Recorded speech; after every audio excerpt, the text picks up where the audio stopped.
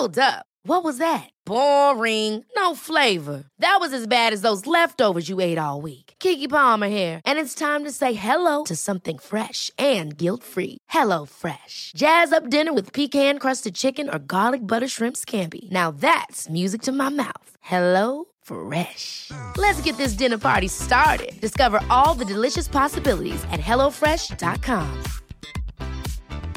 Life is full of awesome what-ifs, and some not so much, like unexpected medical costs. That's why United Healthcare provides Health Protector Guard fixed indemnity insurance plans to supplement your primary plan and help manage out-of-pocket costs. Learn more at uh1.com.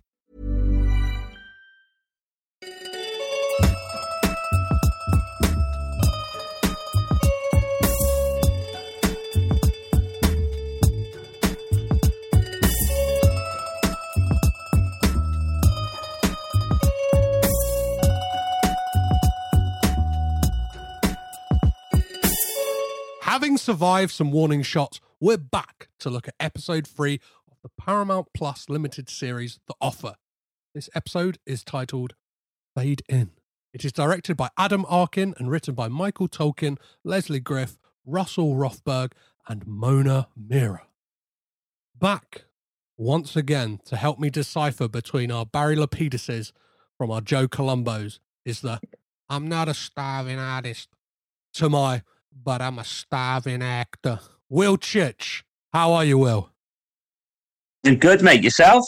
I'm very well. 3 weeks. 3 weeks in. How have you been since last week? Obviously, you were heading off to a festival. How was that? Good. Yeah. Went to 2000 Trees for the weekend with a better half, and acted like I was 20 and realised I am definitely 40.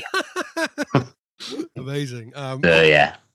Obviously, a question I asked you last week, and listeners, me and Will do speak outside of this podcast, so I do know the answers to this. But for your benefit, I'm going to ask you again, Will.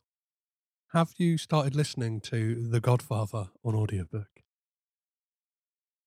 I have. I've started it. Yes, I've downloaded it. Yep. Tony. Oh, quite enjoying it, mate. Joe Mantegna. Yeah. Yeah.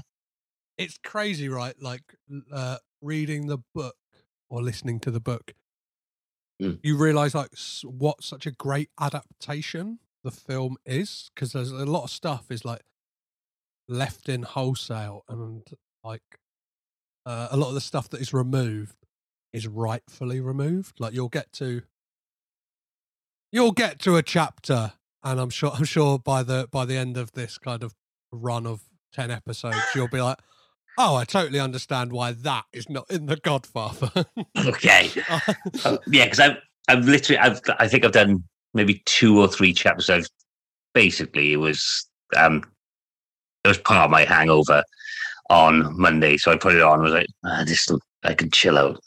So so I think about 3 chapters in. So, but yeah, it's good. I think quite early on as well in the book, they talk about the size of Sonny Corleone's dick, which is a very weird part of the book. They talk about how it's abnormally big. Abnormally big? Well, yeah, because there is a reference to it in the film, because there's a moment where I think his wife at the wedding is just like kind of gesturing with her hands, like, and for the listener, I'm kind of doing that sign of like eyes widened, hands held further apart than you normally would, going, oh, fucking hell. She kind of has that look to her. So I think that's a subtle reference, but the book, obviously it's a book. It will kind of like go into some more detail. I look forward to his abnormally penis cropping up. Yes, and the ramifications of such a large penis come to play.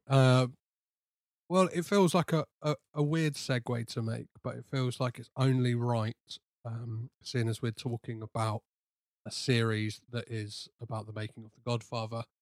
We pay our respects to the late, great James Caan, who passed away in the last week since we last talked, which is tragic news. Obviously, played Sonny Corleone. Do you have a favourite James Caan performance that possibly isn't the Godfather, or what were your thoughts on James Caan?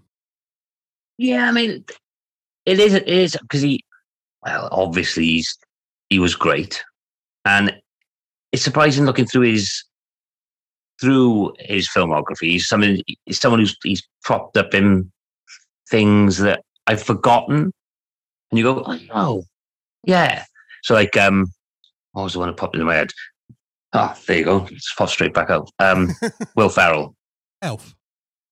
Yeah, of course. Yeah, and you forget that because he's James Caan. You forget that he was an elf, and yeah, it is a sad loss.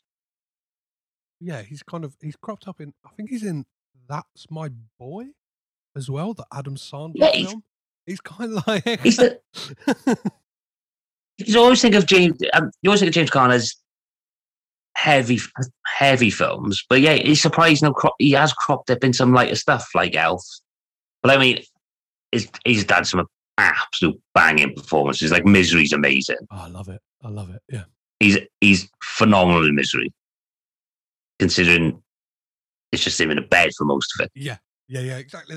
There's a great story I saw shared about James Caan on the set of Misery that apparently, like, one day he came in like ridiculously hungover, and the footage that they filmed that day just couldn't be used, and like they told him another reason, but he caught wind at the fact that was the reason, like why he like they had to kind of scrap that day's shoot, and James Caan just dipped into his own pocket and paid for that day, the shoot, and was like, as an apology. And so yeah, so many. It's one of the things, like when people pass away, is we get all these great stories crop up about them, right? Like kind of people, and I think that pertains to this. There's a great story about Francis Ford Coppola would always steal his sandwich on set of The Godfather. So, being a prankster, there's a lot of pranks played on the set of The Godfather. I know that James Caan and Marlon Brando were big like fans of pulling a little prank here and there. But one day he waited outside of Francis Ford Coppola's like Winnebago with a sandwich ready for him to kind of take a bite of it. So Francis comes rushing out, ready to like get on to the next shot, takes a bite of this sandwich, and kind of his face turns red. He's like, oh, what the fuck is going on? And James Caan had actually filled the sandwich full of jalapenos, and all he said to Francis was, did I say you could have a bite of my sandwich? And he never did it again. I was like, what a dude. Nice. Yeah. Good stuff. Well, yeah, I guess let's have a toast to James Caan. So let's salute James Caan. And that brings us on to talking about this week's wine.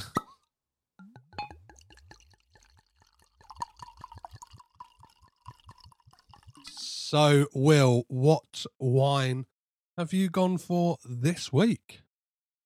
I have gone for a Chilean Pinot Noir. Ooh. And it is a nice drop. It's literally called a nice drop.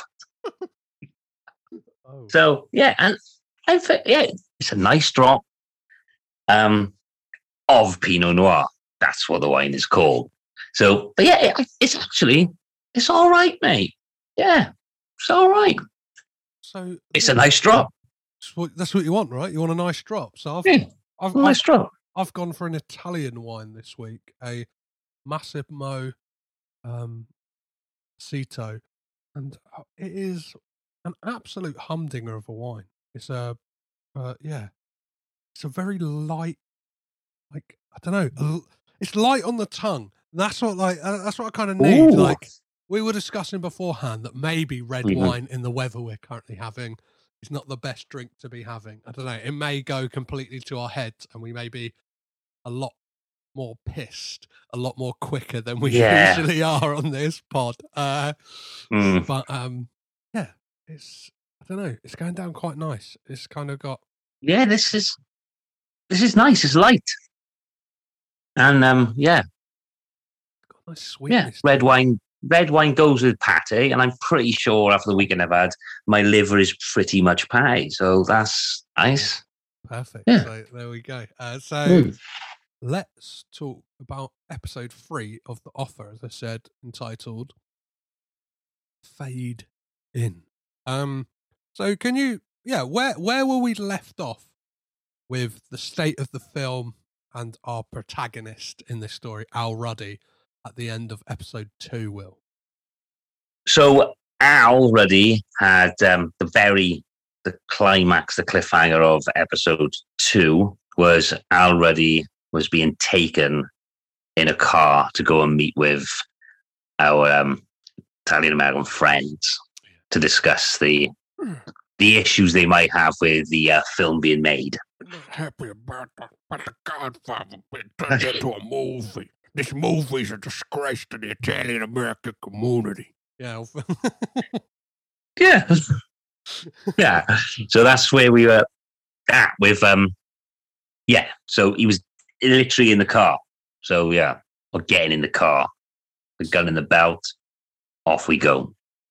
And this episode picks up immediately from that, right? With Al Ruddy in the car, kind of no fucking idea where he's going. And he's taken, as we were saying at the end of the last episode, this is like the first time for the characters to kind of those two worlds to collide. And this is where we kind of get the payoff for it. And he meets Joe Calimbo. Hey, Joe Calypso, different kind Calimbo. Yeah. He's the North Shore's limbo champion from 1976 to 1982 until his hip popped out of place. I fucking hate this limbo. I fucking limboed my hip out of place. Maybe that's what happened to his neck. Too much limboing. Yeah, he just decided I'm just going to duck. Joe Calimbo, yeah. How far shrunk, or maybe that'll become a regular feature on this podcast. How far shrunk is Giovanni Ribisi in this episode? Has he got any smaller? Like, as we said, by the end of it, he's going to be, I don't know, an arsehole, some feet, and a fucking head poking out. For like society, just his head coming up his arse. Yeah. Amazing. Yeah, what do you make of this scene? Because it's quite a tense one to open an episode, right? Yeah, it's quite good because this has been building up and we're waiting for this clash to happen. And it's quite good because, like we've said before, I was not sold on Giovanni Ribisi because I thought, but again, I am finding him entertaining. Now I've got over the whole, like we say, the shoulders up and stuff.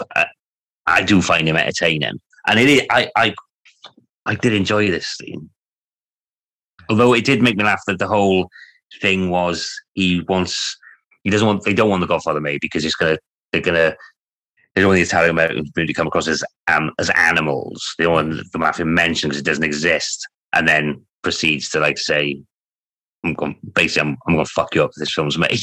So we're not animals, but I will do bad stuff. I actually pulled a clip of this scene. Yeah, so I don't think we've actually heard Joe Colombo on this pod so far. We've only heard our impression. So yeah, here's a clip of their meeting. Do you know who I am? Specifically, no.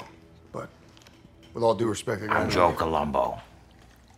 I kind of run things around here. Well, Mr. Colombo. Call me Joe. Thank you, Joe. I got it. And then, obviously they're meeting. Well,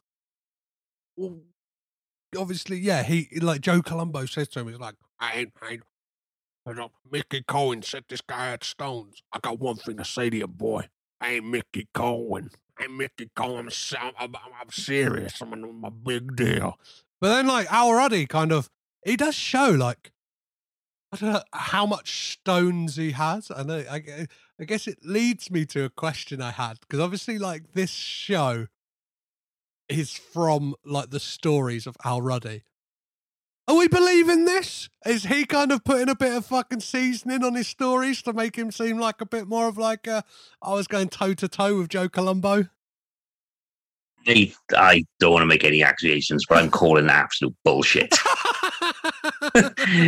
Nah, because at the end of the day, he is only, like at the beginning of the show, he was only working for, like, the Rand Corporation. And then, yeah, and then to be in a room with, apparently not the mafia, but definitely the mafia, and just going, yeah, all right, whatever. Bullshit. But, like, I don't, like, again, it comes down to the performance of Miles Teller, like, very, like, impassioned speech about, like, what he envisages the film of The Godfather to be. It's like, it's not going to be like the book. It's going to be something different. It's going to be about family. It's going to, like, you're going to see yourselves in it. And then, what is it? He invites him to Golf and Western to read the script, which, like, read the script puts a bit of, like, I don't know, what a bluff to pull. And I know that, like, that is something that Al Ruddy actually did in real life. He said, like, oh, well, yeah, if you've got a problem with it, you can read the script. I'm not sure if the kind of, yeah, I don't know, the whole thing of him saying that and the script wasn't ready was like a whole thing with, like, this, do you know what I mean, how this episode plays out. But I know that he definitely did offer them to read the script. So where do we move from there? Is this when we get to our boys? We go to the boys. Old Puzo and Coppola again. I repeat myself, but this is, I could watch them all. It's so good because the opening line of their scene is, "Can you smell something?" which really made me laugh. It's the fact that it's the stem to hold up, and every time we cut back, every time we see them, they've got some kind of food. There's always a bottle of wine open, and the fact that Coppola says, "Can you smell something?" and there's an absolute built-in payoff line to this scene. Well, which really made me chuckle. There's a great, like, kind of, because it starts on a jovial note, but then, like, we realise they're having problems with the script, and Francis kind of has these reservations. What is this? We discussed this. This is supposed to escalate. We talked about this. Michael, he finds out his father's not being guarded. Then he hears the killers are coming. Then he enlists Enzo. He makes him the muscle. He thinks he's going to be safe, but he's not. The cops are coming, and they're in on it, and it's worse. It's so important, you just rush for the whole thing. We got a deadline. Ruddy told me we got to get the script in now. God, we can't let Ruddy's arbitrary deadlines impede our artistic process. Okay, granted, we're not making anything as serious and complex as Hogan's Heroes. Francis, you've done this before. Okay, I want to do this right. You know, I mean, they all think that I write novels, so I can't do this. Hey, listen to me. Good? It's always better than fast. Right? You're great. That's it. Trust the process. Let's start over, shall we? What a kind of scene! What a scene! I just kind of love their interplay, and like the fact that it kind of, I don't know, that fragility of creativity that it kind of delves into, and obviously Mario Puzo at this point, like, he had kind of become what he had wanted to be all along. Like, he'd become a do you know what I mean? Like a best-selling author, but still has, like, these fears and is worried, like we all do. Like, we're just always going to be found out to not be worthy of what we're doing. Like, it's kind of like, it's like, yeah, you've done this. I've never done this before. Like, this is scary shit. And I imagine it could be. Yeah, and again, this scene, what this show. And maybe that's the reason some people are not going along with it. But that scene, you have that it is a great bit of, and like you say, that kind of, but it does have that payoff line where it still keeps that light touch, where Coppola does sit next to Puzo, and there's that pause, and the scene ends with Puzo saying, "Oh yeah, now I can smell it." It's a funny line. Yeah. So there is always that you do have these. I mean, there's a few scenes, like we said in previous episodes, where it's a bit on the nose with the monologue, where all of a sudden you go, "There's that scene with Miles Teller Cinema in one of the episodes. It's so on the nose," but they do manage to get away with it because you have these funny little light moments as well. Well, I think this one as well, like this episode has got, I would say, some of my favourite Bob Evans so far. And it's got some great little monologues and kind of like discussions in it. And I think it happens.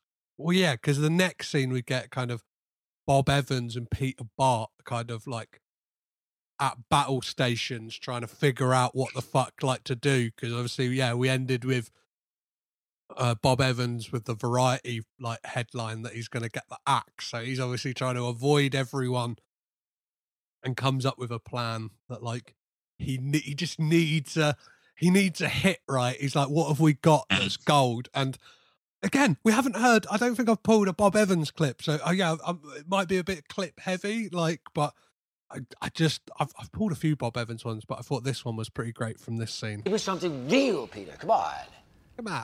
The Godfather? It's not the safest bet by a long shot.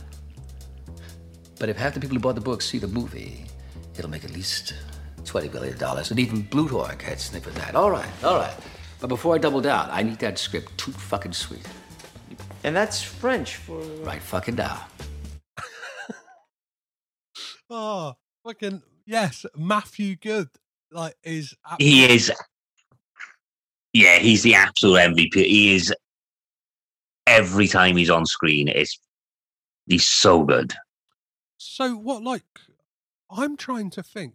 Had you seen Matthew Good in anything, but before this that kind of stuck out to you? Because I can't. Really... Stuck out?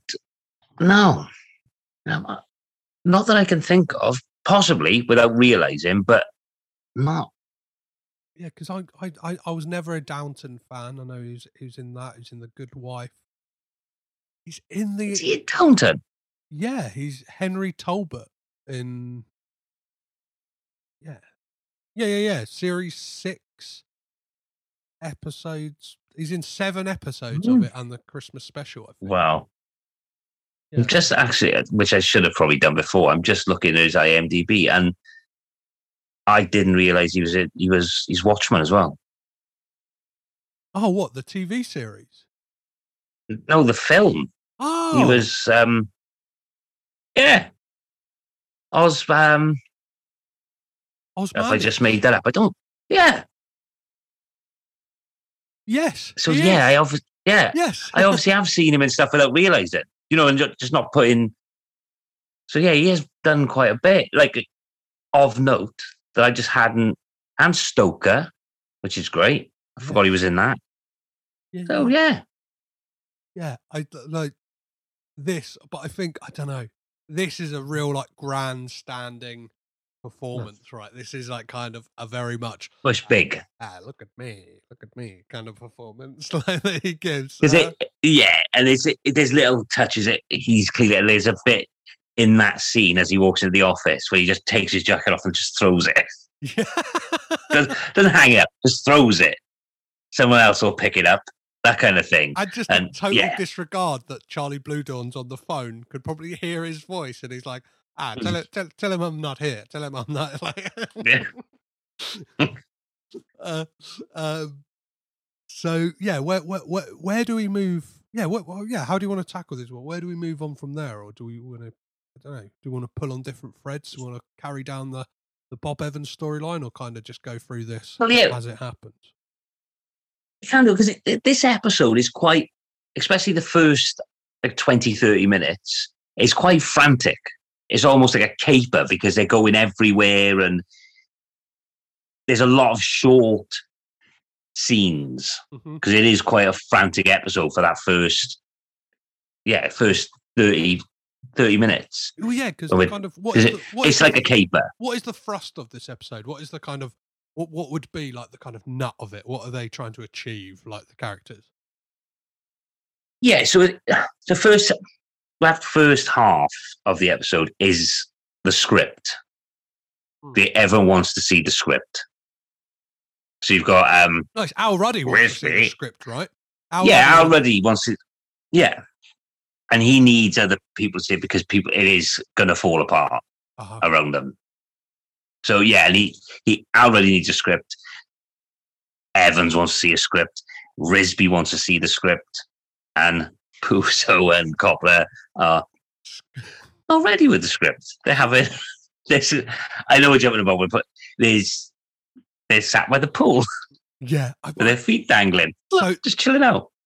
So that scene by the pool, like I've got to say, like I absolutely love that scene where he's like, "Oh, I could get used to this life," and he's like, yeah.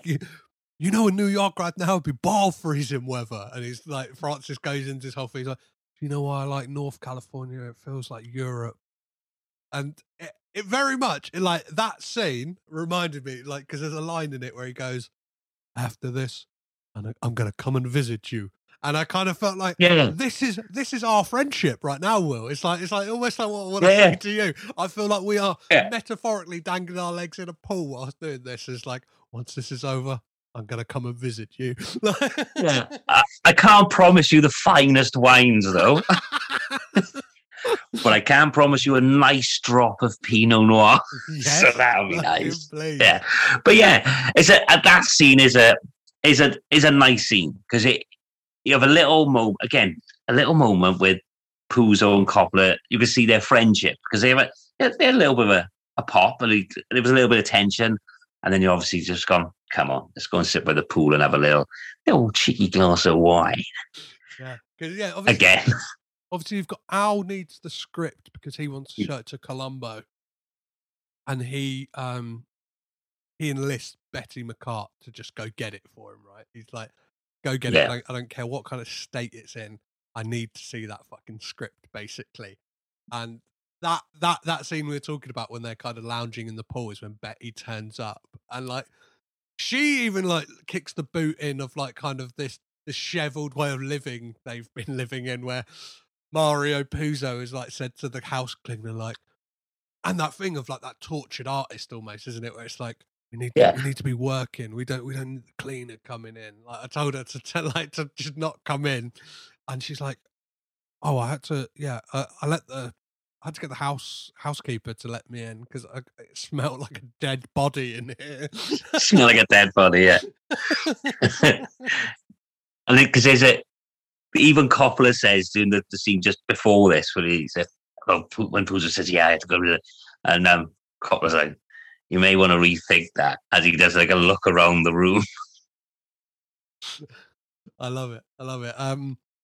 So yeah, Betty comes and steals the script from them to take to Al, and this is what you're kind of talking about in the kind of like it's a mad caper, because it's literally like the next scene. She's in New York. She's got the script for Al. She's read it already. As we've established with this show, they kind of play fast and loose with time, where it's like just fucking, we need to be somewhere. Boom, we're there. It's like there's no faffing around. But before, I think is it before she gets to it's before she gets to New York. Francoise. So I think we need to talk about this because obviously Francoise in this episode is getting almost, I don't know, not so much. She gets annoyed at Al because obviously he's been gone for 2 hours. When obviously it popped out. It popped out for a croissant and a coffee, and he's fucking not turned up for 2 hours. Like, 2 hours. Oh, well, they had to go to Italy to get those beans, have they? Fucking hell. They had to go to France for that croissant, have they, love? I'd be annoyed as well if my croissant. 2 hours. Oh yeah, and he doesn't even bring the croissant and coffee. What an absolute fucking piss take. Yeah, imagine that. Imagine your missus said to you, "Will, just going to quickly pop out and grab like grab us a coffee and a croissant, and then 2 hours later turns up empty-handed, you'd be, no, thank you. I obviously go, that's fine, don't worry about it. But inside, I'd be livid. But yeah, before Betty goes to New York, we get a scene of Francoise taking a script from Al's office because she seems to think that there's money in these unproduced scripts, and she can maybe help out with what is going on in kind of Al's office. And later on, it will lead some trouble. I'll tell you that for sure. There is a moment when Al Ruddy calls Mario and Francis, and I love this exchange because it kind of ties back into that first moment we get with Francis giving Mario the speech about like how it needs to be great, not fast, and like how Al Ruddy is impeding on their creativity. Oh, it's Ruddy. What are you eating? Salad? Look, I need the latest draft of the script, and I need it now. Where are you guys at? It's Ruddy. He wants a script. Yeah, let him write it. Ruddy, these arbitrary deadlines are impeding our artistic process. Impeding? What the fuck does that even mean, impeding? Mario, I took a chance on you, and if you fuck this up, I will impede you off the picture.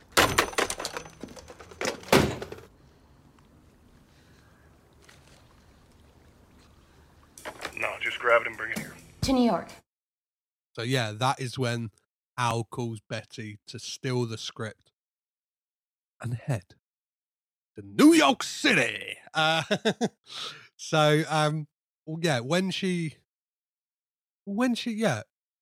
arrives, she has some bad news for Al Ruddy, doesn't she, Will? She does. She read it on the plane, although she was there within 5 minutes. But there's no second act. There's no second act. It's a great beginning, great end, but no second act, which is an issue. So what is Al Ruddy's solution? Obviously, he's got to show this script to Joe Colombo and his goons. Give me the 3-hole punch. Stick it together. Okay, basically, yeah. Let's get some blank pieces of paper to pad this out. Yeah. I know. Yeah. Yeah. So that's the solution. Because is it? I think it's him. Yes, he's padding up because it's implied they're not going to read it anyway. They're never going to sit and read it. Yeah. Yeah. I thought. So that's when they come in to read the script, and from obviously the recollections I've read in books and stuff like that, this is what actually happened. Is like, and it's played. I think it's a really funny scene in the way it's played with like the kind of the mobsters. Like he's like, "Oh, I got my glasses," and he's like, "I can fucking read," and then like Joe Colombo's like gets his glasses on and then just asks him, "What does this mean? Fade in. What does this mean?" He's like, "What?" Al Ruddy's there, like, "Well, it's a movie term for when the picture starts on black, then the picture fade. Oh, and you hear one of the guys like, "Oh, I like that. Yeah, that's real good. This movie business, I like it." I didn't know that. That's what he said. I didn't know that. So yeah, but yeah, I like this scene. I thought it was fun. Yeah, it's a funny scene. So there is I think, I don't know, possibly one of my favourite scenes in this episode. I'm not sure how you feel about it. And I kind of like the interplay between them as well, is Evans and Peter Bart. What are your thoughts on their kind of relationship? And do you know the scene I'm talking about where they're kind of talking about religion and like why they got into making movies? What do you think of that scene, Will? Yeah, it's one of those taking out of context. It's one of these monologues where it does go a bit on the nose, but it fits in with. So he talks about religion and he talks about his family being religious, but he skipped church one Saturday to go to the cinema, and he watched his first film, which was it Robin Hood. Mm-hmm. His first film in the cinema was Robin Hood, and he said he describes it as being magical and how the cinema became his church, and it is overwrought and it's a bit on the nose, but I like it. It's kind of it, but I believe that Bob Evans would say something so over the top, and because then he doesn't he. He's the high priest of cinema, and because they're going to go and see the dailies on there. He says, "Oh, we really need to see the dailies," and that's what spurs on and then they go to yes, and that's why we should go to the temple. Yeah, I love it. So yeah, I love it. I was on board with it. So I haven't started reading it, but like I think maybe like pissed last Thursday when we were recording, or maybe another day. It might have been, I don't know. I've been drinking a lot this week. All right, guys, don't don't hold that against me. Yeah, I ordered The Kid Stays in the Picture, the Robert Evans autobiography, and I cannot wait to kind of get into it, like, because it's a real chunky boy as well. Like, I can imagine the stories that guy has got to tell. I may, for the purpose of this podcast, like, just read the Godfather section for now, and then kind of like double back to the beginning, just so I could kind of corroborate any kind of truths or mistruths this show may be telling. Yeah, because I can't imagine he's the kind of guy who would hold back. Mm-hmm. Yeah. I think he's going to get it all out there. Yeah, and this, yeah. But I'm just this monologue, this speech about him being the high priest of cinema and going to tell possibly if another character gone into that, you'd go, but I absolutely believe it was the kind of thing he'd say. And that is very much what this show is, right? And it's like, oh, we've got this good punchline. Let's write this kind of overwrought scene around it. It's like that scene we got last week, right? Between Betty and Francoise, where like Betty just has that reply where she's like, "Oh, I am an ally, just not yours." Like, and it's kind of like it somewhat makes that scene worth it. Like, to some degree, it's kind of like pants as that scene is. So, speaking of Betty, we get a scene of Betty McCart and Charlie Bluedorn out for drinks as a kind of subterfuge, like, because he's in the office when Joe Colombo and his goons turn up.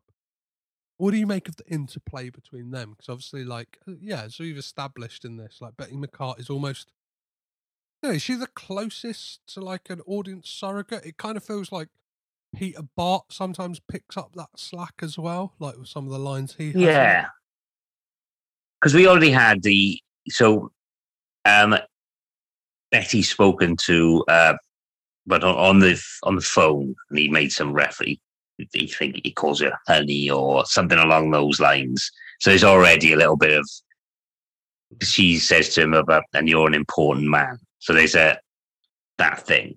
But in order to get him out of the way when the goons turn up, she does agree to go for drinks with him, or a salad when they have that massive Bloody Mary with everything hanging out of it. But yeah, she's, like you say, she's our in to a lot of things. She's the outside, as well as what he is, but she's our in to the story. We following her as much as Ruddy, because she's as important. There's quite a few times where it's quite clear that she knows more about it, how this should play out, than anyone else does. Well, there's a line. Yeah, there's a line in this as well. I can't remember exactly what it is, but like Andrea Eastman says to her at one point, like, "Do you have a take on everything?" Like, because it's like something's mentioned. Yeah, like, oh yeah, it's this, that, and the other, and she's like, "Oh, do you have a take?" It's it's the Janis Joplin line. Yes, yeah. Yeah. She said, this episode, just what I remember, is quite heavy on, we said before about cameos. Mm-hmm. This is quite heavy on people mentioning names to let you know the time period.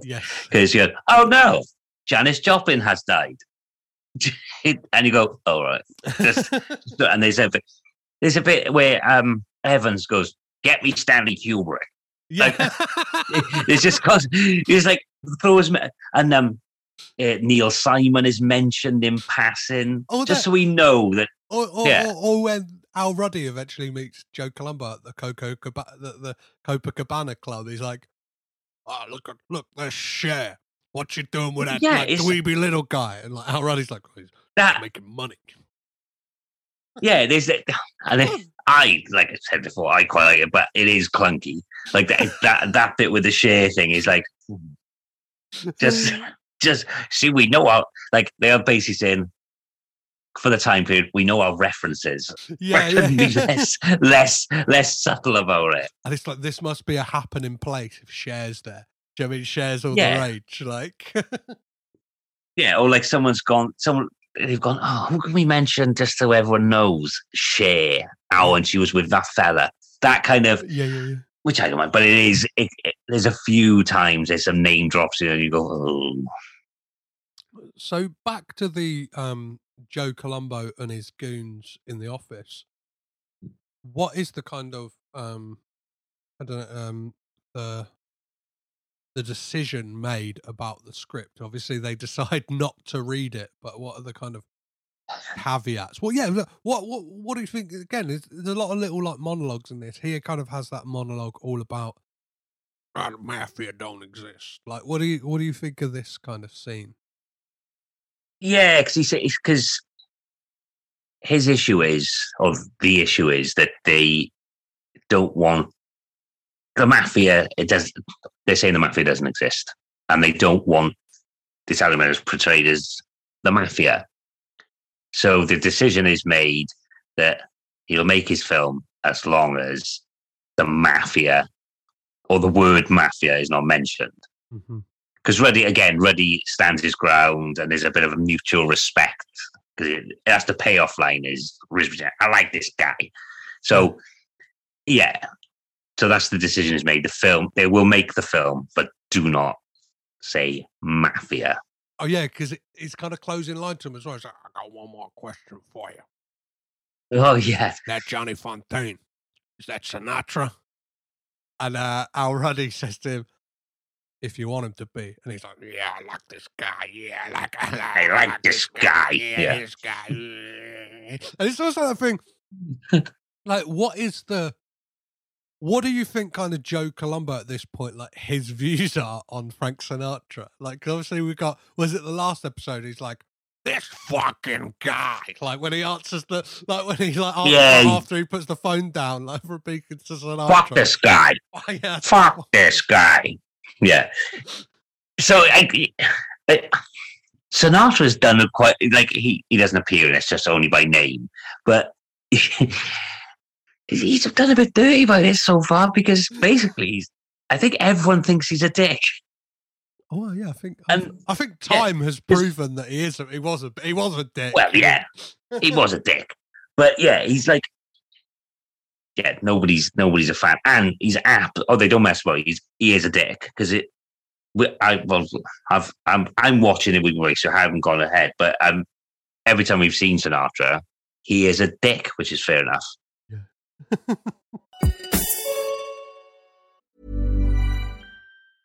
Selling a little or a lot? Shopify helps you do your thing however you cha-ching. Shopify is the global commerce platform that helps you sell at every stage of your business. From the launch your online shop stage to the first real-life store stage, all the way to the did we just hit a million orders stage. Shopify is there to help you grow. Shopify helps you turn browsers into buyers with the internet's best converting checkout. 36% better on average compared to other leading commerce platforms. Because businesses that grow, grow with Shopify. Get a $1 per month trial period at shopify.com/work. Shopify.com/work. Hold up. What was that? Boring. No flavor. That was as bad as those leftovers you ate all week. Keke Palmer here, and it's time to say hello to something fresh and guilt-free. Hello Fresh. Jazz up dinner with pecan-crusted chicken or garlic butter shrimp scampi. Now that's music to my mouth. Hello Fresh. Let's get this dinner party started. Discover all the delicious possibilities at hellofresh.com. Hiring for your small business? If you're not looking for professionals on LinkedIn, you're looking in the wrong place. That's like looking for your car keys in a fish tank. LinkedIn helps you hire professionals you can't find anywhere else, even those who aren't actively searching for a new job but might be open to the perfect role. In a given month, over 70% of LinkedIn users don't even visit other leading job sites. So start looking in the right place. With LinkedIn, you can hire professionals like a professional. Post your free job on linkedin.com/achieve today. Hey there, it's Michelle Norris. I'm host of a podcast called Your Mama's Kitchen. When I travel, I'm usually looking for a way to find a taste of home when I'm not at home. And one of the things I love to do when I am at home is entertain. And Airbnb allows me to do that. When I was in California recently, I rented a house that had a great kitchen. And when we were sitting around the table, we were all thinking, we're in someone else's house. Someone could be in all of our homes as well. If you have a home, but you're not always at home, you have an Airbnb. Your home might be worth more than you think. Find out how much at airbnb.com/host.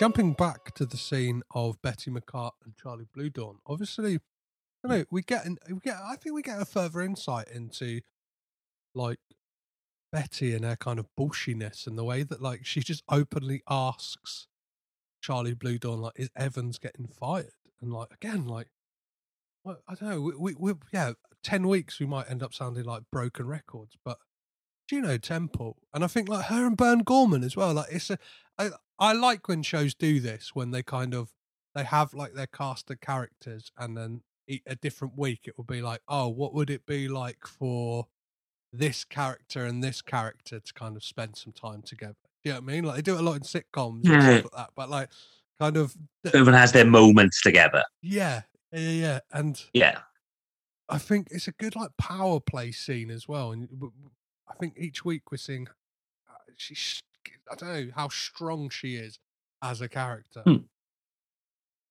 Yeah, she is a. It is quite a male orientated story, and the show, because she is she is the strongest character in it, in a sense, because she knows her shit and she does stand her ground. Yeah, like she doesn't fuck around. And she basically says she says the thing that Charlie wants to hear as well, because he says like, oh, what about The Godfather? What do you think about The Godfather? And she's like, oh, now you want a woman's opinion on something, and she knows exactly the line to feed him. She's like, I think it's great, like the script's gold. And like it's going to make you loads of money. Like I think like this episode, like the reason, Evans has kind of gone all battle stations, kind of like, what's this script doing? What's that script doing? Like, because he's like, if Charlie cares about anything, it is like the bottom line. It's about money. So if we can say to him like, love story is coming out of Christmas, it's going to make you a ton, Charlie. Do you know what I mean? It's like, and that kind of moment where he's like, where you see like in that clip I played earlier, the cogs ticking his head. Oh, if half the people who read the book see this movie, I'll make $20 million. Like kind of like razzle dazzle. Show him the money. I don't know why my Bob Evans is Liza Minnelli, but let's move past that. I love it. So Francis. No, I was going to say, sorry, you have to say, because this is quite an Evans heavy episode with short bursts of full blown Evans. Because Evans, do we not have Evans again straight after that? Well, no, because we were talking about the scene with Betty and Bluedorn in the office, having drinks, and then But the next scene we get is Francis storming into the Gulf and Western offices, telling Al Ruddy, like, kind of really incensed about the fact that his script was stolen and he's like, "Who's read this? Have you has Charlie read this? Has Evans read this?"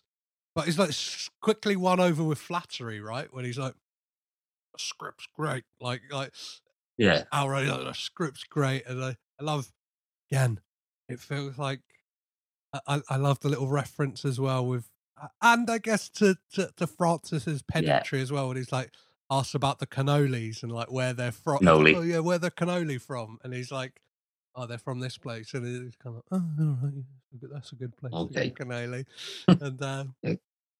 and yeah, he's won over by the flattery of like the script being good, and I like that he kind of, when they've got to go to check out a location that could potentially be for the film, and he just takes the box of cannolis with him again. Leave the gun, take the cannoli. So he knows. So yeah, what do you think of this scene when they get to Staten Island to visit? For my money, looks like the house from The Godfather. Yeah. Again, not subtle and on the nose, but it's another in for people. Again, like I said before, if you're not a massive if you've seen The Godfather, you know the house. Do you mean it's not this show? Maybe again, this is what the problem is with people taking against it. This show is not for experts on The Godfather. But if you know The Godfather, you know the house. And I think that's it's a nice scene for that kind of thing again, where people with a passing knowledge of it will go, "Oh yeah, it's the house." And they go into so yeah, I quite liked it. And there's him when he's walking around and Ruddy says, "Oh, he's not taking any pictures." And Juno Temple Betty says, "No, he's seeing it, he's shooting it." And you're like, "Oh yeah, I like it." I really like that. Like that kind of, I don't know, seeing like the artist process and like and Dan Fogler again, like he gets some great stuff to do in this, like when he's kind of, I don't know, giving this like saying about like what he envisions and kind of asking the questions like, "Oh yeah, could we shoot on the lawn? Could we do this?" And like he kind of says like, "Yeah, there's a celebration, there's the vibrance of the wedding, and then there's the darkness that's happened behind those walls in the house." And I love this moment as the scene like kind of comes to a close, and Al Ruddy asks him if the word mafia appears in the script at all. Oh yeah, before I forget, how many times does the word mafia appear in the script? Ooh, I think just once. Yeah. The producer, Waltz, he says it to Tom Hayden, Consigliere. He says, "Now you listen to me, you smooth-talking son of a bitch. I'm going to lay it on the line for you and your boss, whoever he is. Johnny Fontaine never makes it into this movie. I don't care how many Dago, Guinea Wop, Mafia Goombas come out of the woodwork." It's a good line. Okay, cut it. Just the word. Trust me, it's important. Done. Ooh, there's a nice old-school Italian restaurant around here called Luigi's. You want to come? I'd love to, but I got to meet a friend. I love that kind of little kind of caveat at the end where it's just like, "Oh yeah, that lovely Italian restaurant." Like it's kind of, I don't know, it kind of speaks to at least this image I have of Francis Ford Coppola. Like, what's your kind of like, what is the kind of image you have of Francis Ford Coppola as a person? Like, not the kind of portrayal he is in this show, like, or is it tainted by this show now? Well, I suppose that, yeah, I was going to say, because I've been watching for, this is my image of him now.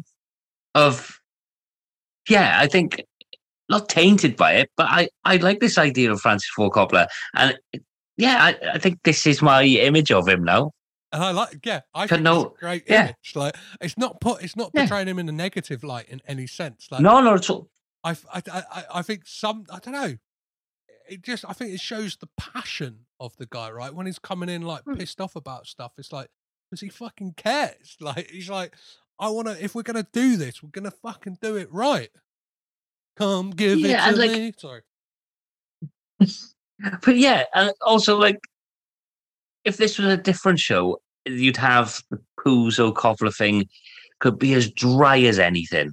Because we would have these serious more serious, because the serious monologues are there, but you would have had these chats about art versus commerce and that, but which they do, but it's done with such lightness. And like you say, there's everyone's likable, who should be likable, is likable in it. And you do want to, I'm finding myself, I do want to spend time with Coppola and Puzo, like you said, although at first I was a bit like, oh, is Puzo just going to be this oaf? Yeah. But he's not. And that, my view of Coppola is this now. Yeah. Cannoli in one hand, eyeing up the shot in the next. Yeah. And I think it is like that little touch of him saying about the Italian restaurant. I think it is that thing that it all just comes back to like simple matters at the end of the day. It is this thing of like, oh yeah, no, it's a nice like family place, and it's kind of like, I don't know. Yeah. And yeah, for him, there's a scene later as well that we'll get to. That I don't know. I love how kind of incensed he is. Not incensed, that's probably too harsh of a term, but like kind of just like lightly pissed off he is most of the time as well. And like, it kind of feels like he was kind of, I don't know, taken for a bit of a ride. Like, I know there's, and it might, I don't know, it might crop up in a later episode. I'm not entirely sure, but there's like, he told a story on the Godfather commentary about when he was like shooting the film, there was like chatter from the crew that he was just like not any good. They were going to fire him and stuff like that. Like, there was a time he was in the toilet and like there were people like slagging him off, and he like stood on the toilet so nobody could see that like there were shoes under the door. He was just like so fucking like, and imagine working under those conditions. Do you know what I mean? Like, you're supposed to be the captain of the ship and your whole crew is going, the fuck does this guy know about making a movie? Fuck this guy. Fuck this guy. Oh yeah. So this is when we get to Al and Columbo going to the Copacabana. As we said, they see Cher, but they also see Biaggi, the senator. So yeah, what is the kind of outcome of their conversation here, Will? So yeah, they've connected, bonded, and the outcome is basically that Joe Colombo is saying that, you know, I'm the guy. If you're a friend of mine, if we're friends, we're friends. Your friends are my friends. Your enemies are my enemies. They're gonna get this done. So like, Ruddy is now Joe Colombo's friend of sorts. He's in his pocket, right? He's in his pocket, yeah. Under my so arm. Yeah, so he's in his pocket, and Joe Colombo can get shit done. He's the guy. So yeah. And then Evans finally answers the call to Charlie Blue Dawn. And I love it. He's just like, sorry, baby, I missed your calls. Like, so am I getting fired? Like, and then what is it Charlie Blue Dawn says to him? Yeah, is it? No, he tells him he's not getting fired. But yeah, because he is the studio. Yeah, he's not getting fired. But again, it's Matthew Good being just so, the bravado of him. He's been too busy to answer the phone. But really, in the back of his mind, he's shitting himself because he thinks he's going to get fired. Well, yeah, because he kind of like punches the air when he finds out he's not being fired, doesn't he? Yeah. He's like, all the time I'm kind of in charge of Paramount. Like, you're gonna be the head of it, but obviously, as you said, Paramount is in trouble, so we need to fucking like buck up our ideas. And like, then he comes out with spills like, we got a love story coming at Christmas, and then it's gonna be behind it on the runway. We got The Godfather. There's razzle dazzle, baby. We're gonna get you. We're gonna get you that money. But yeah, so Evans makes a promise, doesn't he, that he's gonna deliver. Mm-hmm. And then we get a scene with our favorite guy. What did you think this week of seeing Michael Epinito as Al Pacino? Is he grown on you? Have you grown a further disdain for him? I'm still not convinced. I don't know what it is. Again, maybe, like I said, I don't know what it is. I just find like everything in this the whole show, all the performances are big, and his Pacino is almost so mannered and so head to the side. You need to see it maybe if we get further in when they're making the Godfather, we've only ever seen him sit at a table. It's the second time. It's the second time we've seen him sat at the table with the head to the side, the Princess Diana look, doing the voice, and it's just. Well, I really like the scene as well, because again, it shows you that process of like those things we don't get to see as like movie fans, like that those discussions about the motivations of characters, and like him saying like, I think there's something to do with the allure of power. He's trying to be with his family, but he wants to be away from it. And then like, is it Andrew Eastman's like, what about Cage? Like, why even Cage? He's not Italian. Like, yeah, I think the problem is with it is this whole thing about they want Pacino because he's done his stage work and he's magnetic, and I don't get it from this. Do you know what I mean? I don't get when they're talking to him. I feel like it's a bit like, what is it you're seeing in him? Because I think we should be seeing it as well, if that makes sense. Do you know what I mean? I'm just not. Yeah. I'm just not buying that this is. I get that he's doing the stare and stuff to the side. And he's supposed to be mysterious, but I just think, what the fuck is it? What are you guys seeing in him? Because I'm definitely not. I'm just not buying it.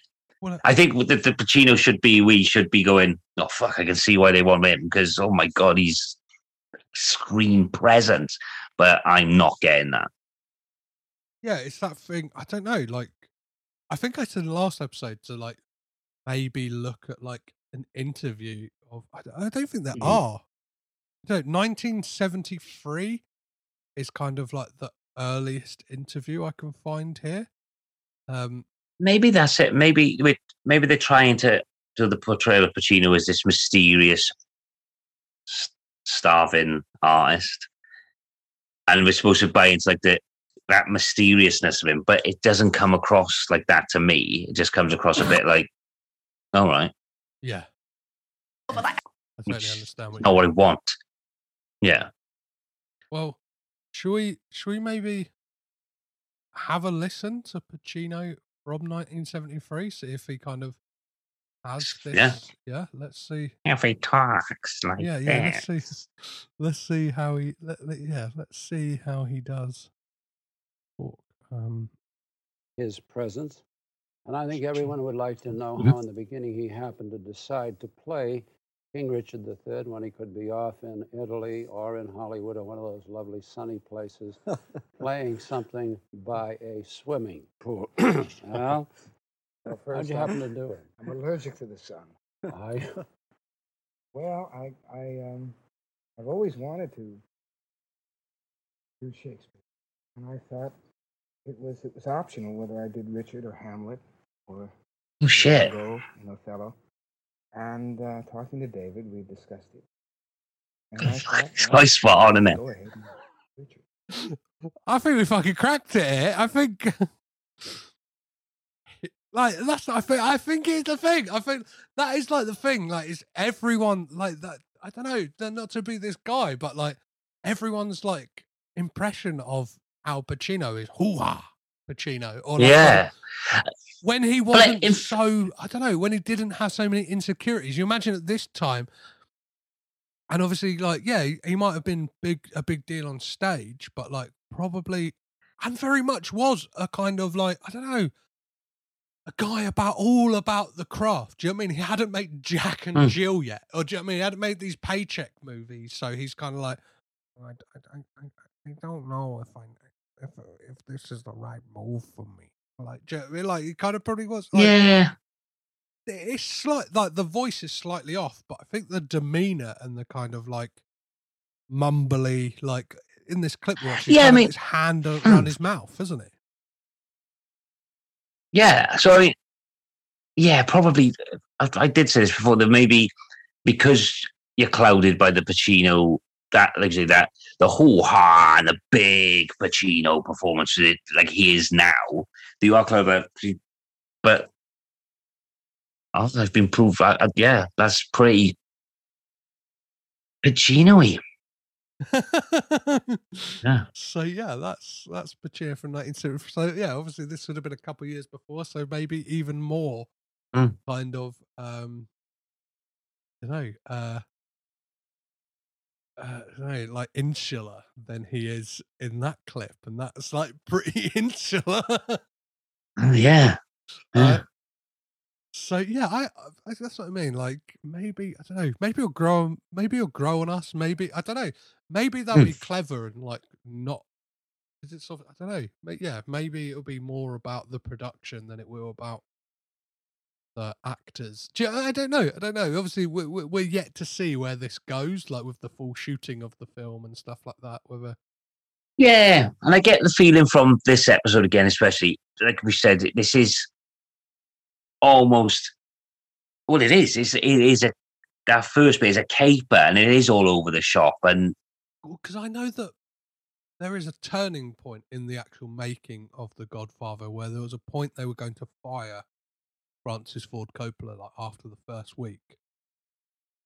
So what he did was he insisted that what they do is on the Friday, because he knew if they were going to fire him, they would fire him on the weekend, because then they could just have someone, they wouldn't lose a day's shooting or anything like that. They could just like prep it on the weekend, on the Monday, back in with a new guy.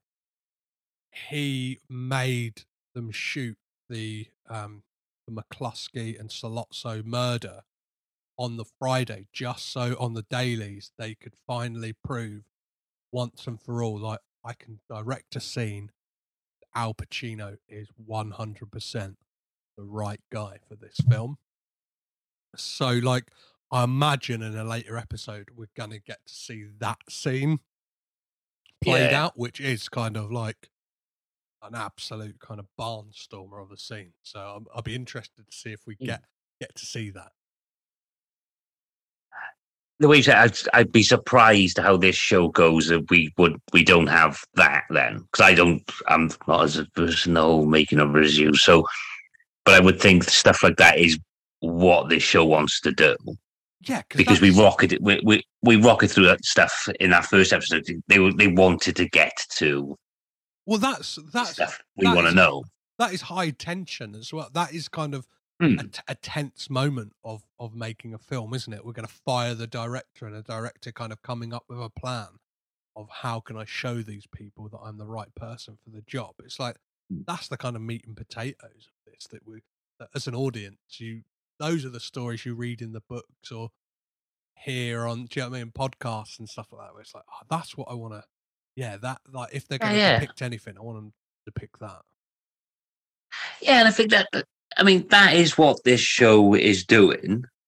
I mean, I'm not talking about like what this could have been or what, but it's not a massive comment on anything. It is just giving us this, or well, me, the stuff I want to see. Yeah, I don't want to see the big long whole episode of just these chats about artists. I like the caper aspect of this episode, and we're going to have those moments probably played a bit lighter. And again, going back to, it's a bit of fun, isn't it? It's fun show. Yeah, and it's it's almost like a shut up and play the hits approach. Do you know what I mean? It's like, let's get to the boom bam moments of it. Let's maybe I don't know, invent some stuff to make it a bit more spicy. Like it's based upon, like, nobody is saying that this is a 100% factual retelling of what happened. It's kind of, they've added a bit of, you know what I mean, TV spice to it. Yeah, absolutely. And I think that's why the tone is as the tone is that way. They're fully aware that this is not gospel making of The Godfather. So, yeah, I think that's where the tone comes from. It's just they're not playing with the facts, but they're molded into a show that does rocket along, and that's one thing. It's a pacey show. There's no fat on it. Yeah, like it fires along. Like, these hour episodes, there's not a moment where you're going, it's only been on 20 minutes. Do you know what I mean? It powers along. Yeah. Like, have this, especially that. This episode. Yeah. This episode is like bursts of short, sharp scenes, a little monologue, but then bang, you're into the next thing. It's not a show that messes about. Well, it just feels like they've got an end place to get to, like with the series and like this episode, and it's like, let's kind of rattle through that and kind of set up. It feels like it's what I find. Episode 3 is still setting up pieces of the kind of the chess pieces on the board. Do you know what I mean? We're yet to see some things come into play and characters to come into play and stuff like that. And there's a juicy tease for one for next week's episode, but we'll get to that in a short while. So Al goes home to Francoise. Francoise. Maybe we should always say it like Matt Berry. Francoise. She's cooked him a slap-up meal, and it feels like a ploy because she wants to proposition him about the fact that she's been reading his scripts and has told Sue Mengers about the script she's reading, and basically says, I can be your producing partner. How do you feel? Obviously, you were slightly lukewarm on the character of Francoise last week, Will. How are you feeling about the character in this episode? I'm still a little bit. I'm not gelling with the character. I think it's the only. She doesn't. How do I put it? She doesn't have much fun. Mm-hmm. She seems to be where every other character has their. She's like the driest character in the sense that everyone's having their moment of like funny lines. She hasn't had anything really. We had that monologue that scene with Juno Temple, which was real clunky. I don't think she's getting a moment where so far where there's an end to the character. I think she's a bit wishy-washy. And I think she should be more. I think we're expected that she should be another powerful, strong, but it's not really coming across that way for me. I find her a bit bland. Well, she just seems to be like a nag. Like her character's written as a nag to Al all the time, and like almost like an unnecessary kind of, I don't know, like antagonist or roadblock. Or, do you know what I mean? Just there to create kind of conflict within the show. That it's like, did that really? Like, do you know what I mean? We've already got the I don't know. I can kind of see it where they're like, we need to make it a bit personal. Like, it's not just he's got the mob and he's got Paramount down his neck. He's got his like. I think got his wife. That's it, and it's supposed to be his personal struggles as well as his, but it doesn't really work for me because those unfortunately it's the personal scenes are the ones that fall flat because you're kind of like, can we just have Bob Evans back on? Yeah. Can we get back to Puzo? You don't really need that subplot of that. He's got enough shit going on, and it's the shit we want to see. Yeah.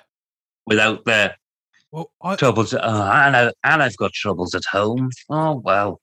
I did a bit of research into Francoise Wisenberg, and I'm not sure if you know this fact, but she was a part of the Rajneesh movement.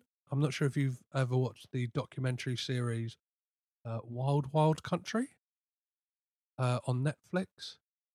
Haven't watched it, but I know of it, and I know the gist of it. She was a part of that movement, that kind of out in Oregon, and was basically like, yeah, like there was a woman called Sheila who was like the kind of the main guy's like main woman. She kind of took on her role afterwards, and so like was like deep into it, like changed her name, like, so yeah, her name was, well, it's listed here on Wikipedia as Barprem Hashia. So yeah, so her name at the time of her death was Hashia Francoise Ruddy. Spoiler that she married Albert Ruddy. Well, I'm not sure. Are they married? Are they married in this show? I don't actually know. Yeah, no, because again, that this relationship, Ruddy and Francoise, their relationship, it almost feels like they've shoehorned it in anyway, because it literally came out. It just happened. Mm-hmm. Every time that we have these two together, there's like, well, I was talking. They feel like they've only been together a week in my head, but it's years, and they're like, yeah. So they've been together at this point. We're thinking like 5-6 years. Well, it's got to be, yeah. Yeah, and it doesn't feel like I don't know. On screen, obviously, it feels like it's only been a couple of weeks. Like it, and the way they're acting together doesn't feel like, I don't know. It feels like they're very much still in the honeymoon period, but things are rocky already, and it kind of feels like, I don't know, almost like, why are you both bothering? But obviously, it is that thing of like, I don't know. Then neither of them are acting like they've been together for like 5 years. It kind of, I think, is a kind of, I don't know, a bum note, and maybe a fault on the writing, and just trying to, obviously, that's what I mean. The character does exist. She's not, Albert Ruddy did have a wife called Francoise. Yeah. And all of that is true, but I don't know, in just a kind of writing standpoint and like what the show is about, it's like, is that aspect necessary? You know what I mean? Like, well, no, because I don't know. Like, maybe there's a reason. There's more to it in later episodes, but as it stands, it just seems like a subplot that we don't really need, or the conflict that she creates does make for a great scene that is coming up, and it gives us a great kind of Bob Evans moment, which we'll get to in a moment. It is a great one, yeah.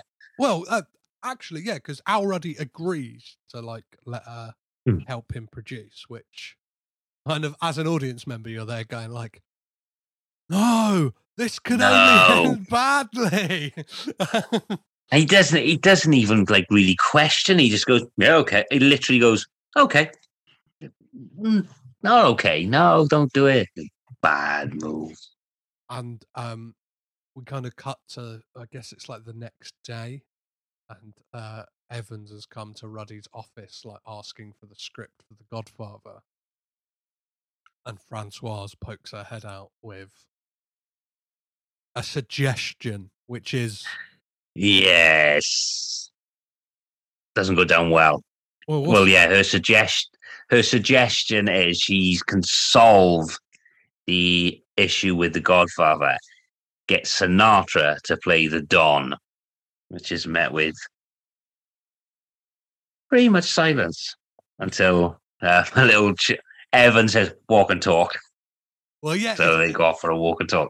I do like Evans' kind of thing is like his, I don't know, like sarcastic tone, where it's like, oh, maybe I should fire Al and like hire you instead. Like you got these like great ideas, but obviously as an audience, you're like, fucking hell, he's not happy with this shit. Yeah. So their walk and talk. I've got a clip of that right here. Sent over a copy of the New York shooting plan. I got to deal with the film office. That's really going to help us out. Yeah, I got it, and it looks great, but I can't greenlight until I got a budget and, what do you call them? Made a paper roughly 120 pages long. A script. Oh, you've heard of them, Al. The fucking Look, I'm going to get it to you, all right? I promise. I'm not done, Roddy. I'm not done. Frank Sinatra for the Dawn? Don't ever, fucking ever, let your girl pitch a stupid idea like that to me again, or I swear to God, I will find me a producer who knows not to shit where he sleeps. Now you can fuck off. I love it. I just like, give me that map. Like, if they learn anything from this, like I know like the critical reception, and I'm not sure what the numbers are like on this, but if they learn anything from this, it's give us the Matthew Good, Bob Evans series. Give us the Kid Stays in the Picture. 100%. I will fucking 100%. I will watch that till like I watch that. It could be 10 Sign seasons. me up. Yeah. Yeah, 100%. I want absolutely. I would have 2 series that would be like joined to this. I'd have the Mario Bros, which would be Mario Puzo and Francis Ford Coppola, and I'd have the Kid Stays in the Picture because like every time he's on screen, I'd happily have like a fictional Puzo and Coppola on the road, just a road trip with them. I'd love it. Or just 3 seasons with like that would be the making of the like those 2 kind of hashing out how they made The Godfather right in The Godfather 2, and then like a belated 3rd series, or just like age them up like a bit of makeup, and then it's The Godfather Part 3, and then it's like, do you know what I mean? Like them 2 just are both like, oh fucking the 80s weren't good to us, boy. Like coming back, be like, we need to cash that check. We need to cash that Godfather check for Part 3.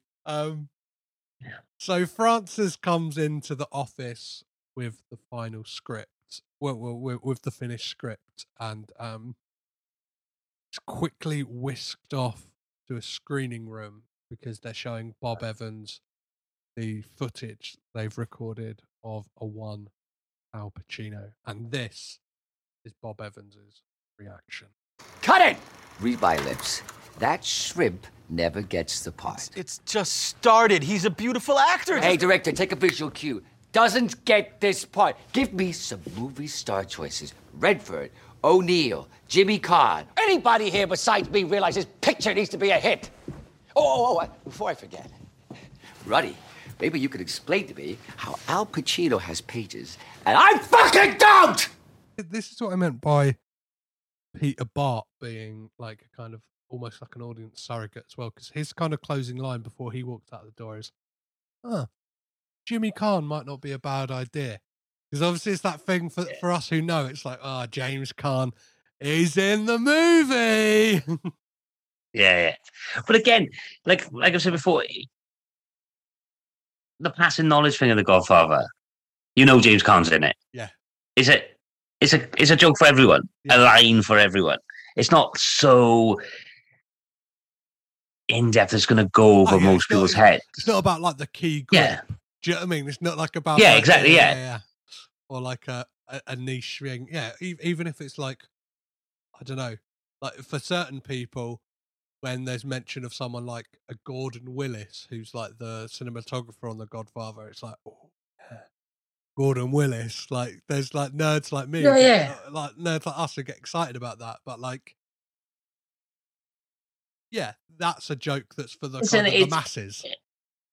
It's an in for everyone, and I think it is repetitive, but I think that's why this show maybe is not getting the critical, because it is really broad, and it's not an in-depth look at the making of The Godfather, and that James Caan line just illustrates that it's the meme, innit? The Leonardo DiCaprio meme of the hey, Yeah, to me, because I know, I get that, because everyone can get on board with it. Yeah. I think that's the vibe of the show. So as this episode starts to wind down, we get again the tension between Francoise and Al Ruddy seems to be building. Like he goes home and reads the script, and it's kind of like, I don't know. She almost like feels like she's getting a step above her station in a way, because like she says to him, "Oh, next time, like make sure you bring home a copy for me, basically, to read," which is a bit like slow your roll. Like I know you want to help, but like man's got to work. Like this is his baby. We've only been together a week.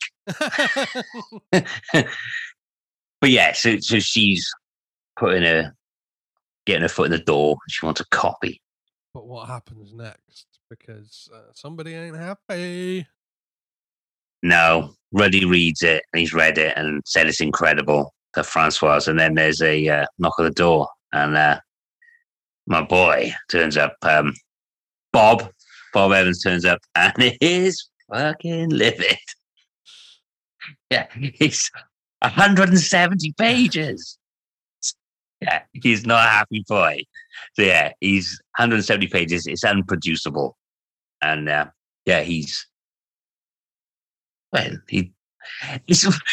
zooms in his car, bangs the door, 170 pages, whatever, and fucking gets straight behind his car and zooms off up the road again. He does it a couple of times in this episode where he's just zooming about in his car. I love it. It's kind of I'm hoping that as the series goes on, Evans becomes more and more unhinged.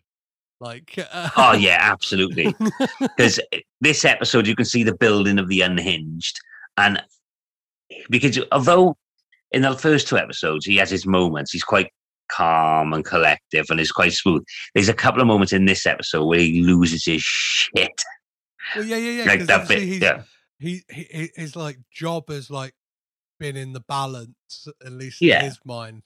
So like, what is it like that guy says to him like early on? He's like, "You look pretty good for like a dead man," and he's like, you look, something, you look pretty good for someone on life support. Yeah. And that's when he like zips off in his car, like, fuck yeah.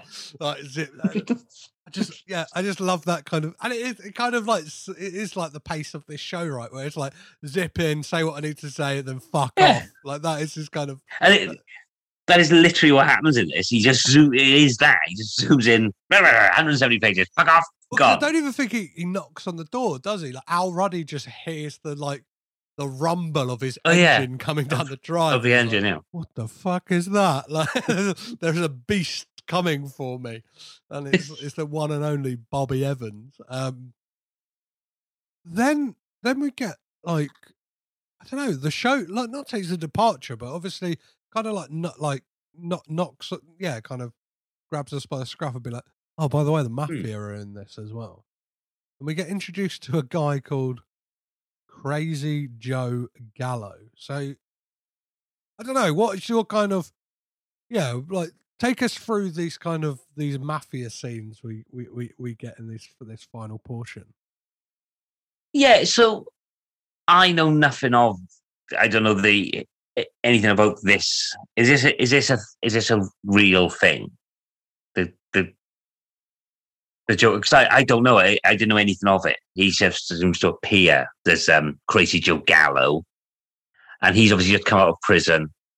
He's done time, and then he goes to Harlem to meet some people. Yeah, guys he met in prison, right? In prison. So then, then we have a scene with Joe Colombo and the families discussing this new character, Crazy Joe, and we again, not subtle, but we're exposition dumped about how he's not a good guy. He's done some bad stuff. Yeah, he's kidnapped his own family. His own family. Yeah. So he's obviously crazy. He's Crazy Joe for a reason. Yes. He's not. mildly unhinged Joe. He's crazy Joe. So yeah, so we've and I don't know the guy's name playing it, but he's definitely got a crazy-eyed look about him straight away. The way he's chaining his cigarette and stuff, and absolutely wide-eyed. So yeah, he just. So yeah, we're introduced. So the actor who plays him is Joseph Russo, and yeah, I've just googled Crazy Joe Gallo. He's a real guy. Okay. And yeah, suffered from schizophrenia. Seems like a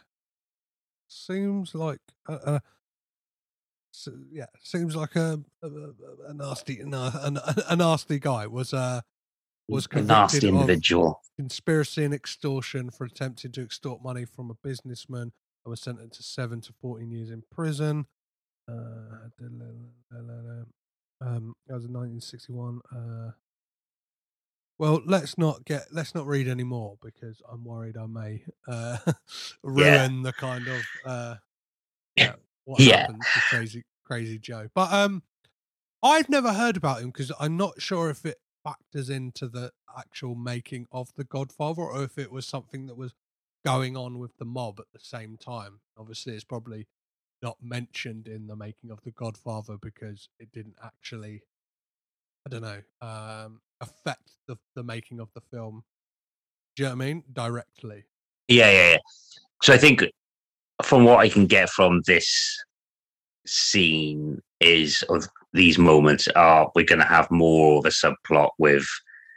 I think we're more going to have more mafia stuff, I assume, going on alongside it, because this. I can't. This is not a connection to The Godfather. This is a connection to Crazy Joe and Joe Colombo. Yeah, Joe Colombo. Yeah, so I think maybe we're gonna have a subplot where Risby's gonna have his own shit going on. Oh yeah. Because he's gonna Crazy Joe spots. Well, they have the conversation. Sorry, they have the conversation about who's gonna basically look after Crazy Joe now he's out of prison, and Joe Colombo is like. He's a Colombo. He's in the Colombo family. So he's mine. I'll deal with it. And then we have a crazy Joe in a car, crazy-eyed looking and he sees Joe Colombo, and we realise that he's not a fan. Yeah, his exact line is something to the effect of, "I'm going to light his whole fucking world on fire and burn everything he loves to the fucking ground." Yeah, that's it. Yeah. So that's how the episode closes up. But before we get to that, we get to Al Ruddy telling Francis that there might need to be some cuts to the film. One in particular is the Sicily scene, and yeah, obviously they might not be able to budget it with how long the script is. He's obviously shooketh from what Bob Evans has said to him, right? It's 170 pages. So it's a big old script. How would you feel? Like, imagine Bob Evans was your boss. Like, how would that be? That'd be crazy, right? Yeah, if I was sitting at home and I heard the rumblings of my boss coming along and he just screamed at me about 170 pages, yeah, I'd be a bit shook. Yeah. But there is some bad news, and there might be some cuts. But Mario Puzo arrives. Some fucking bang up news, Will. Puzo does turn up, and Puzo has got some news because, as you might remember, he wrote a little letter. Old Puzo wrote a little letter with a signed copy of the book to someone, and they've only bloody replied, and it's only the big man. It's fucking Brando, isn't it? So does that mean must be getting Brando in episode 4, right? We must be getting a bit of Brando, and we're all waiting for Brando, and they know it, and that's why we have Puzo running in saying, "We got Brando." Yeah. So yeah, and again, not subtle, on the nose, but we got Brando. So yeah, I'm assuming, and I've avoided any kinds of clips or anything. Because like we said before, I'd seen the Pacino thing basically before I knew even what the show was. I'd seen that Pacino clip popping around, but I've seen nothing else of anything and absolutely tried to avoid it. So amazing. I'm going in fresh to see the Brando. But obviously, yeah, that scene as well is kind of undercut as well, because Francois has called a meeting with Sue Mengers in Al Ruddy's office. So obviously that's put a further strain on his relationship. But yeah, in relation to the Brando point, it's like that's a nice little juicy cliffhanger, right? That we're gonna get a bit of Brando. Lovely stuff. And it's the fact that it's like a double cliffhanger. It's like, oh, Joe Colombo. I don't know. Like, do you care about what happens to Joe Colombo? Because obviously, like, for us as a viewer, it's like, oh, if he's off, I don't know. Because now he's Al Ruddy's ally, right? So it's like, maybe we should, maybe we do care. Yeah, no, I'm thinking about it. I possibly do care. Yeah, if I think Joe Colombo goes, the film could be fucked again. Yes, I suppose I hadn't really thought, but I suppose that's the idea with that subplot. If Crazy Joe does doing Joe Colombo, then of course the film's in trouble. If the film's in trouble again because he hasn't got that ally. So yeah, I've looked at, and anyone called Crazy Joe, I want to see more of with those eyes. Yeah, exactly. Yeah, it's gonna be. So we got a potentially an episode 4 with more Crazy Joe and Brando. Fucking sign me up, mate. Well, which perfectly leads me on to my question. After 3 episodes, are we leaving the show, or are we taking the cannoli? Stuff my face for cannoli. I'm fully on board. Yes, that's what I like to hear. Yeah. I don't know. I was chatting to someone the other day, and they had a lot of problems with the show, and might potentially speak to them once we've kind of wrapped up this series. Friend of the podcast, Mark Searby. But I don't know. I'm enjoying it for what it is. Like, do you know what I This mean? is it. I think I can and I completely understand that the criticisms of it, because it is. I mean, this episode, one of the criticisms is how messy it is and unfocused, and I can see that because it is messy. But I take it for it is as a caper. I wouldn't say it's unfocused really. It's just a caper, and it is a bit madcap. And they, like we've said again, the performances are massive. So I think maybe it's the perception of what the show is going to be rather than what it is. People perceive the show of Red Bull is going to be the making of The Godfather, and have gone with the perception that it's, going to be about the art and the true meaning of being an artist and the struggles of being an artist. But it's not. It's a fucking bit of fun. Yeah. That's what I'm taking from it, and I'm enjoying it. Every week I'm watching it. I'm enjoying it because I'm trying to. Cause I'm watching it week by week, so I'm fully on. And I'm loving it. It is taking a lot not to, because I would have quite happily I could blitz to this. It is a kind of show it's binge worthy. You could quite easily do it. I think what's quite interesting is, like, I've just pulled up the Rotten Tomatoes score, which it's only now I've realised that they do that for TV shows. But the critics score is 54%, and the kind of critic consensus is overstuffed with unnecessary subplots, clawing winks at showbiz history. This is an offer you can refuse. But the audience score is 97%. See? And that, I think that's what we've kind of been talking about, right? Is that thing that, for the well-versed, and I should be a part of that crowd. I should be there going, a well-actually guy going, well, it didn't actually happen like that. But I like to take all my entertainment on what it is, right? It's like when I went to see Ambulance, for instance, it's like I knew what that film was going to be, so I kind of met it on its terms and had the best time at the cinema. Exactly. And it's this show as well. It's like meet it on its terms and it's fun. Yeah, it's not it's not trying to be high art. It's not trying to like change the face of television and make you think about the struggles of it.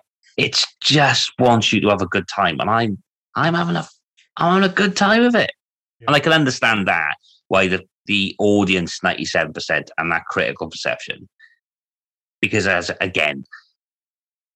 probably people want it to be this deep dive into The Godfather. Well, it's not. It's making nice little reference to The Godfather everyone can understand and get on board with, while Risby's doing mafia shit. Yeah. And I'm loving it. You're perfect. Well, yeah, let's start to wrap up this episode. So, I think we've had a good time. We've had some wine. Those of you, I don't know if anyone wants to start drinking along with these episodes, if you're a madman or woman, like next week we're going to be, because the weather when we're going to be recording it is going to be El Scorcho. It's going to be a real hot one. It's going to be a jalapeno sandwich of a week. So next week is going to be Sangria week. If you'd like to join in and drink along with us, we'll be drinking a nice little sangria as we discuss this show. And yeah, episode 4 is titled, oh, why don't I ever pull this up? This is all staying in because it just shows you how loose we get with this podcast, guys. I've got to hear, mate.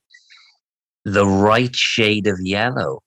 Okay. Would you like to take a stab at what that could mean at all, Will? No. Okay. Why The Right Shade of Yellow? Do you know? Have you got an idea? I've no idea. Maybe. No, I thought. No. The Right Shade of Yellow. Question. Intriguing. It was. I thought. Yeah. No. What that could mean? So they're going to say, actually, I think you'll find. No, not at all. No idea. So interesting. Week, The Right Shade of Yellow. Well, yeah. Join us then. So in the meantime, if you've been enjoying our conversation on the offer, please don't hesitate to get in touch, which you can do so on all the regular social media platforms. So that is at Caged In Pod, Twitter, Instagram, Facebook, Letterboxd, and TikTok, despite the fact I rarely use it. Or you can drop me an email, which is cagedinpod@gmail.com. Will, where can people find you if they want to? Obviously, you're tagged in all the posts of this, but where can people find you if they want to kind of, join in the chat with us about this show? Just Twitter mainly, at Will Chich. I am on Instagram, like I said before, at Bill Chich, but I am useless at it. But so Twitter, I'm on there. Perfect. Yeah. And please do, guys. If you've kind of been watching this show, you like it, you dislike it, get involved in the chat. Like, let us know. Did you watch the first episode and you were like, I'm leaving the offer? Or did you take the cannoli? We want to know. We want to know what people are feeling about this show, and we'd like you to get involved. So, yeah. Again, Will, thank you so much for another week of fun. I'm looking forward to Sangria Week. I can't wait. Yeah. So, as always, I've been Petros Patsilivus. I've been Will Chess. Thank you. This has been The Offer. This has been episode 3. Fade in. Have a lovely week, and we'll catch you next time.